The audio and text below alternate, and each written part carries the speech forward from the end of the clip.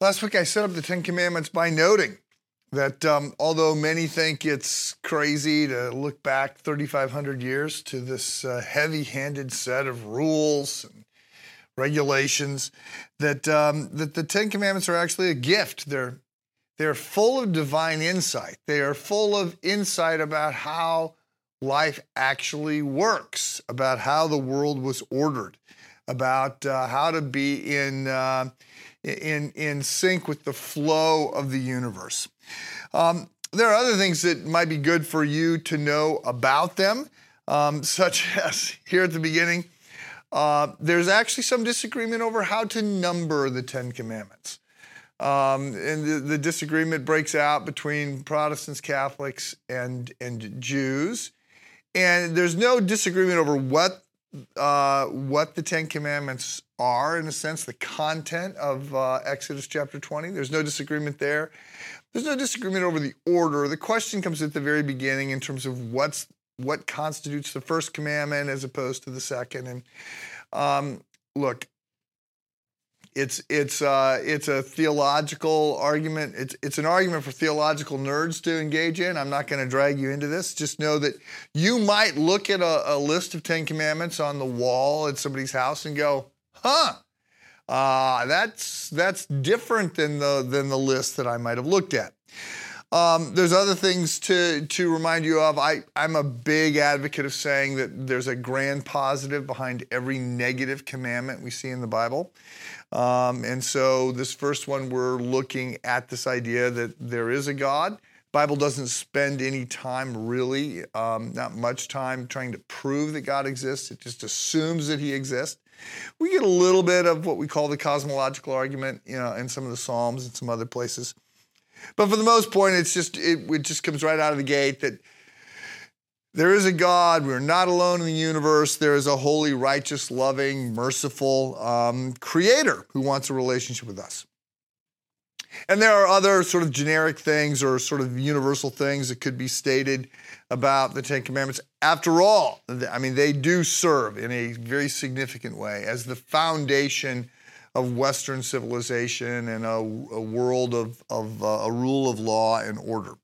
But this week, we begin now on the first of the Ten Commandments. Commandment number 1, and God spoke all these words, I am the Lord your God who brought you out of the land of Egypt, out of the land of slavery. You shall have no other gods before me.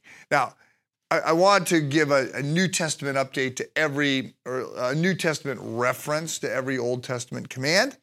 But before we do there, I want to note a couple things here. First of all, I do think it's important that the first commandment is first. I'm not sure that the order of the other commandments is quite as important. Remember, there are 2 tablets, and the first 4 commandments sort of deal with our relationship with God, and then the second 6 commandments, or the second tablet, which is the last 6 commandments. I think you could perhaps jumble commandments 7 through 10 without doing a lot of harm to anything. But whether that's true or not, I think it's important to note that the first commandment needs to be first. We have to start with this idea that there is a God and that everything grows out of the fact that there is a God. He is God. Everything flows from him. He sets the order for everything else. And it's worth noting that this is unique. I mean, if you look at all the other sort of ancient codes, and I'm looking at some of this stuff right now because of the C.S. Lewis class coming up, and in The Abolition of Man, he talks a lot about the Tao, which is spelled T-A-O. But it's a Chinese term, but he's looking at how there's a bunch of codes, there's a bunch of ethical principles that you find in every culture.